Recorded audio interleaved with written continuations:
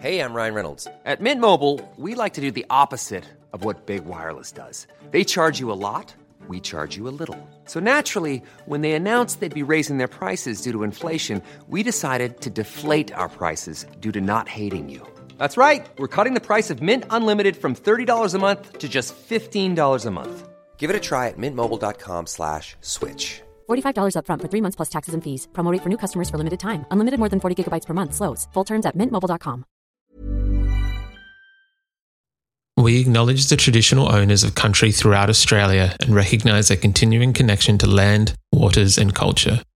We pay our respects to their elders past, present and emerging.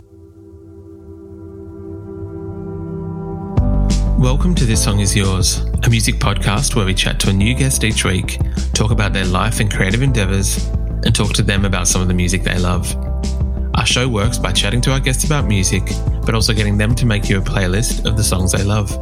You can find a link to our playlist in the show notes.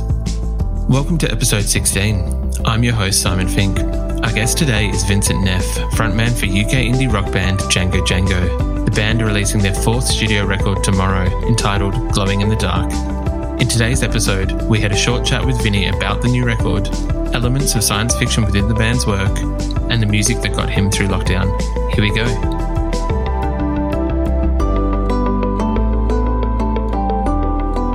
Our guest today is the singer and guitarist for UK band Django Django. Please welcome to This Song Is Yours, Vincent Neff. Hey Vinny, how you going? Yeah, all good. How you doing? I'm very well, thank you. Thank you very much for joining us today. No problem. Now, congratulations are in order for the new record. Glowing in the Dark is out tomorrow worldwide, and it's the band's 4th studio record and the first one in over 3 years. What was the inspiration for this record? I think we normally basically look at all the kind of stuff we've done on the last record, and we kind of start at a point where things we would like to do differently. So I think, I think that's kind of normally the kind of starting point we start at. And then I think it was pretty much like business as normal in terms of like, I think we had an idea of like maybe making it a slightly more palette, like one palette of music, maybe making an electronic album or something that was a bit more stripped back, like acoustic. But invariably somebody writes something the total opposite, and then you're kind of back into the same, space of like having like lots of different mashup of kind of sounds. But I think we definitely wanted to make it more focused and make the storytelling better, and the kind of like lyrics, like do something different than we've done in the past. And yeah, I think that was kind of the place we kind of started with. And we'd all kind of moved to different like locations. Like Tommy, our keyboardist, moved to Glasgow, and Jim had moved to the South Coast. So the dynamic had kind of shifted. It was me and Dave. It's kind of like me and Dave back in his bedroom again. Opposed to like Marble Skies, which was all 4 of us kind of in the room every day, which you created like a different sound altogether. So yeah, like those kind of locational shifts and seeing what we'd done before and what we wanted to change and stuff was kind of the point we started at. Of course, yeah. It is the 4th studio record that you've done. It used to always kind of be that the second record was the difficult follow-up record, and then I feel like there's actually a little bit of pressure these days on the third. But with it being the 4th, did you guys feel that there was a bit of pressure off yourselves and that you guys could do kind of like, as you said, being able to explore or do things that you wanted to do? Yeah, I think so. I think that, and like having, you kind of make, obviously, because you go over that amount of albums, you make missteps or things you would have done differently, and you learn a lot as you go along.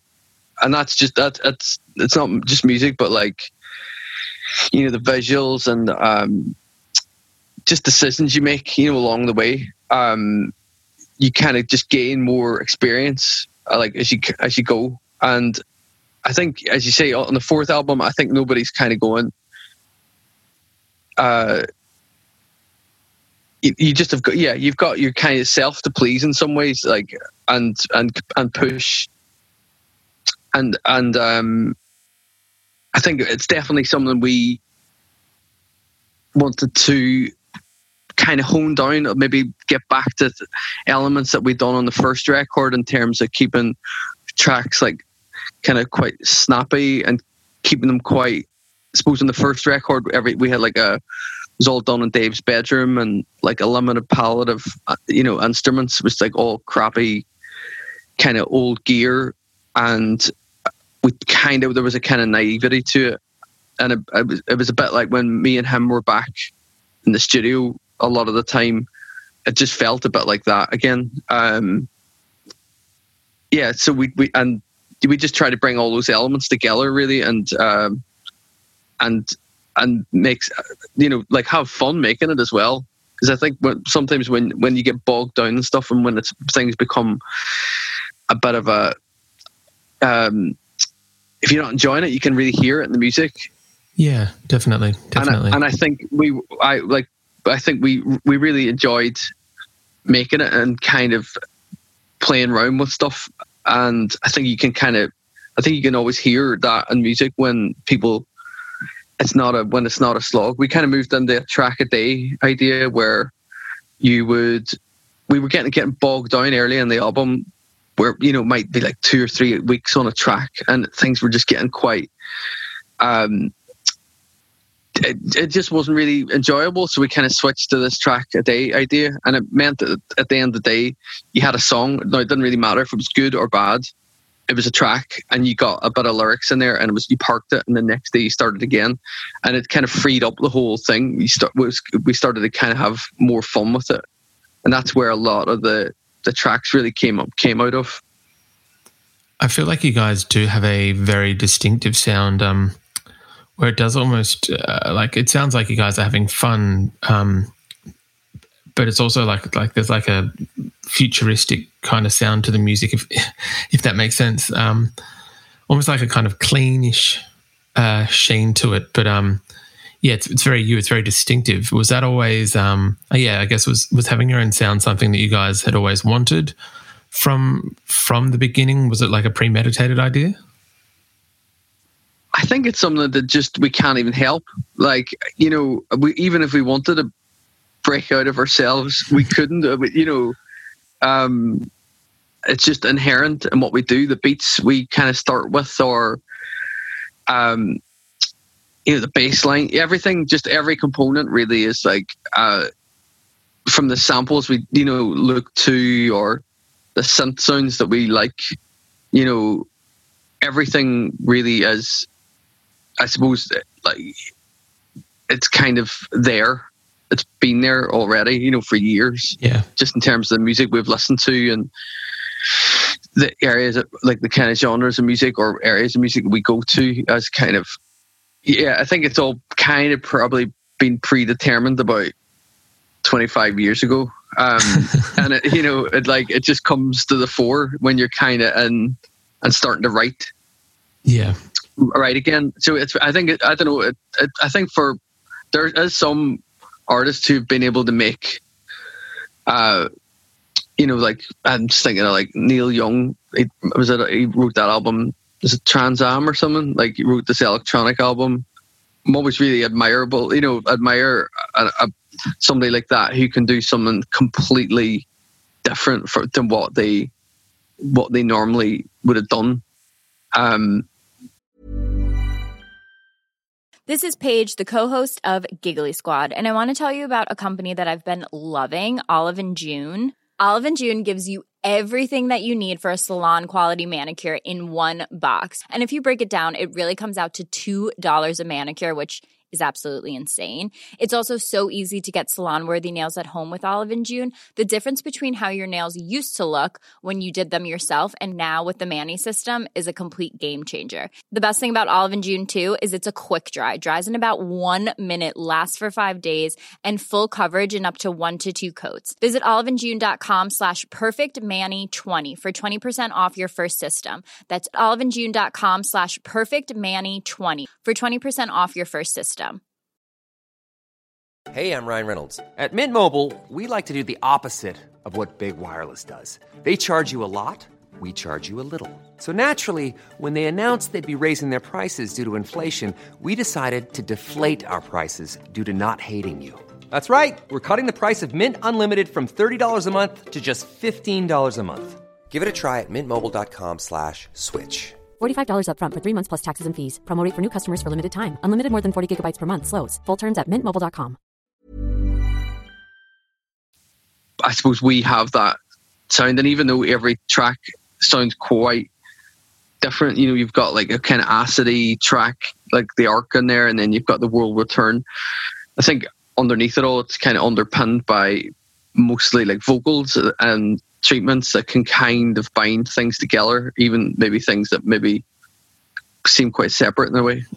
Yeah, even if you guys are trying new things, it is a bit of a signature stamp almost. Yeah.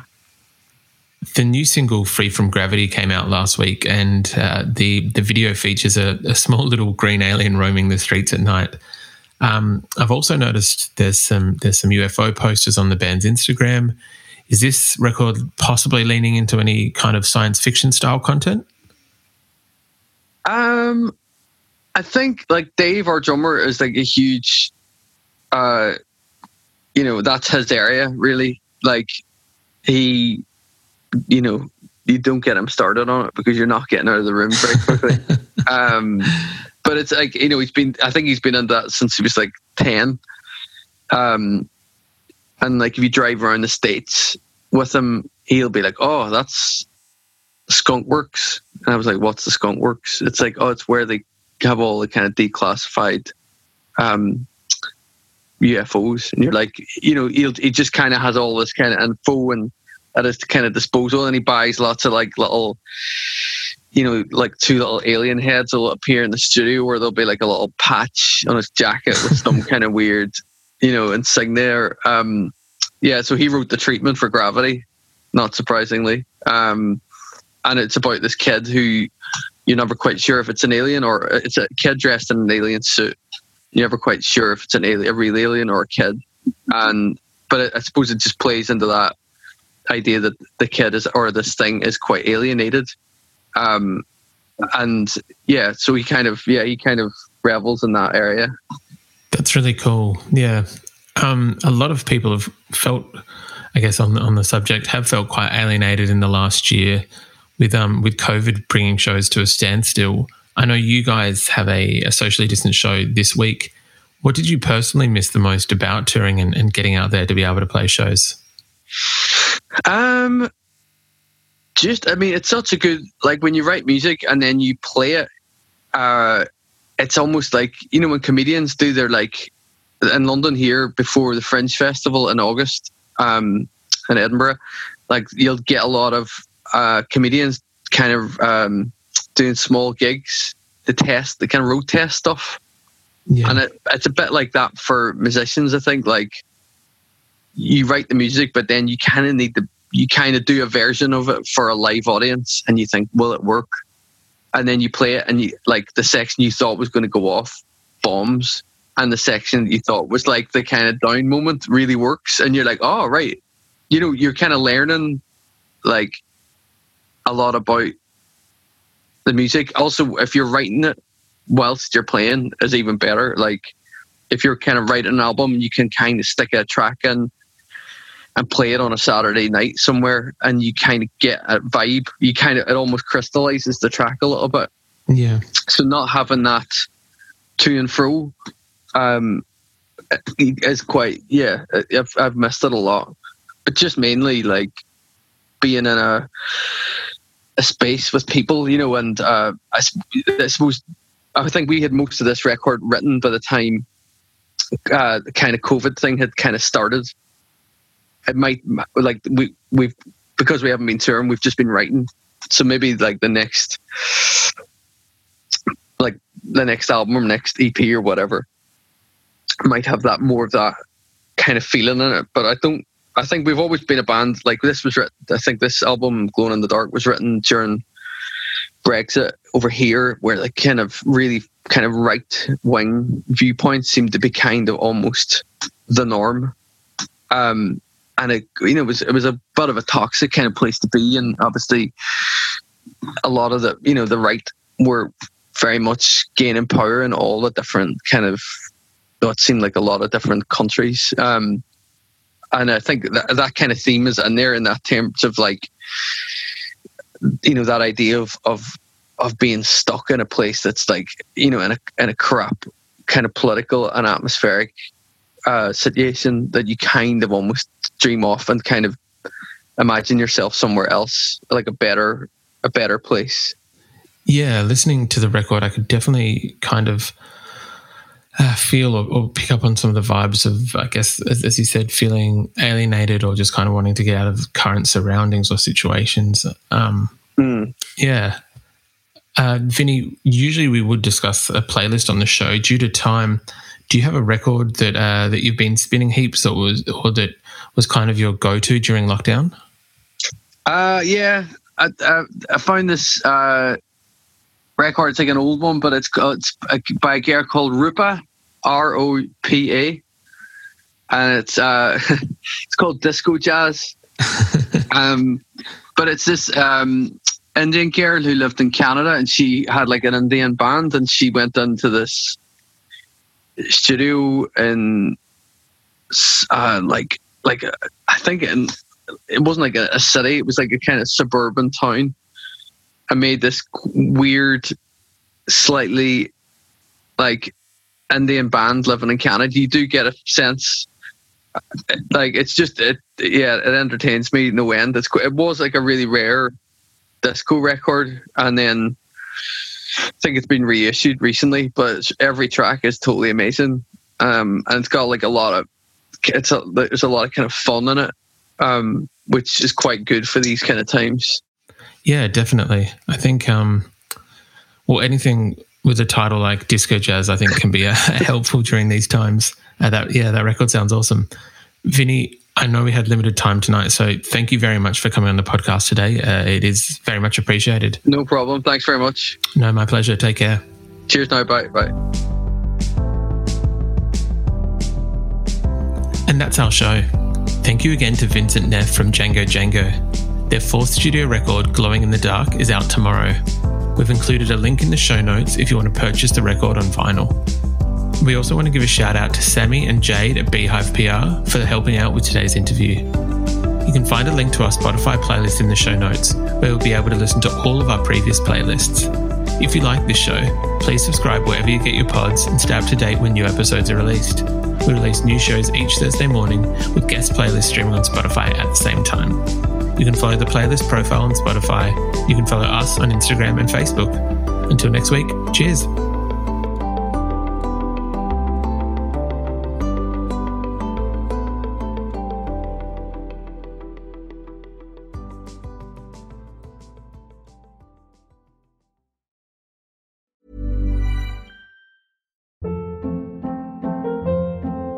Hold up. What was that? Boring. No flavor. That was as bad as those leftovers you ate all week. Keke Palmer here. And it's time to say hello to something fresh and guilt-free. Hello Fresh. Jazz up dinner with pecan-crusted chicken or garlic butter shrimp scampi. Now that's music to my mouth. Hello Fresh. Let's get this dinner party started. Discover all the delicious possibilities at HelloFresh.com.